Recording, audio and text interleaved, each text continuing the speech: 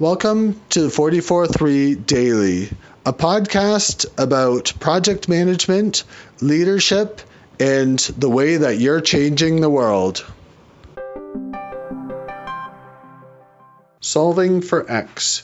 Do you remember in school when you used to have to do equations where you had to solve for X?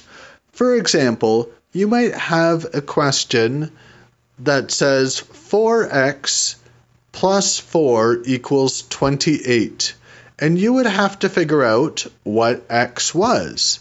In that case, x is actually 6. The thing about these equations is that you can use the same logic and the same principles when you're solving your project problems.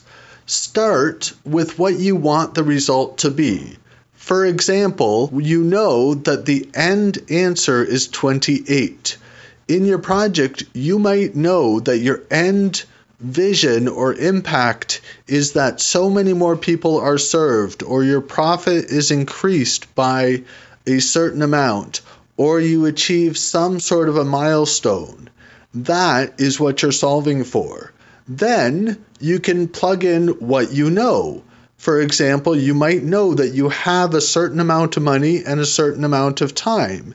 And given that, you can figure out what your unknowns are and what you're going to need to solve your problem. So essentially, you can figure out what X is. The problem that we often come across is that once we've solved for X, once we realize that if we want to achieve a certain level of giving in our nonprofits, that we're going to have to put so much effort into it, we don't want to put the actual amount of effort or amount of money into the solution that the project says that we need.